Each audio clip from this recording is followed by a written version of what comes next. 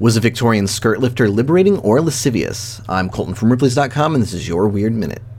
During the Victorian era, women's fashion could be highly impractical. Full-length skirts weighing up to 14 pounds, comprised of 6 layers of petticoats, were as debilitating to female ambulation as a prisoner's ball and chain.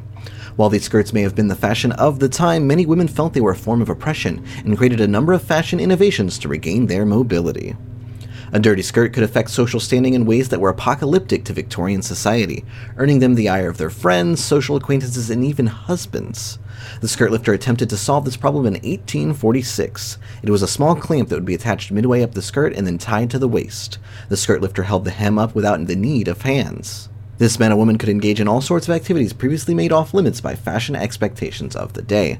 Alas, badminton, tennis, ice skating, and croquet could all now be fully enjoyed. To see a Victorian skirt lifter, head to Ripley's.com, rate the Weird Minute if you haven't already, and tune in tomorrow for another Minute of Odd.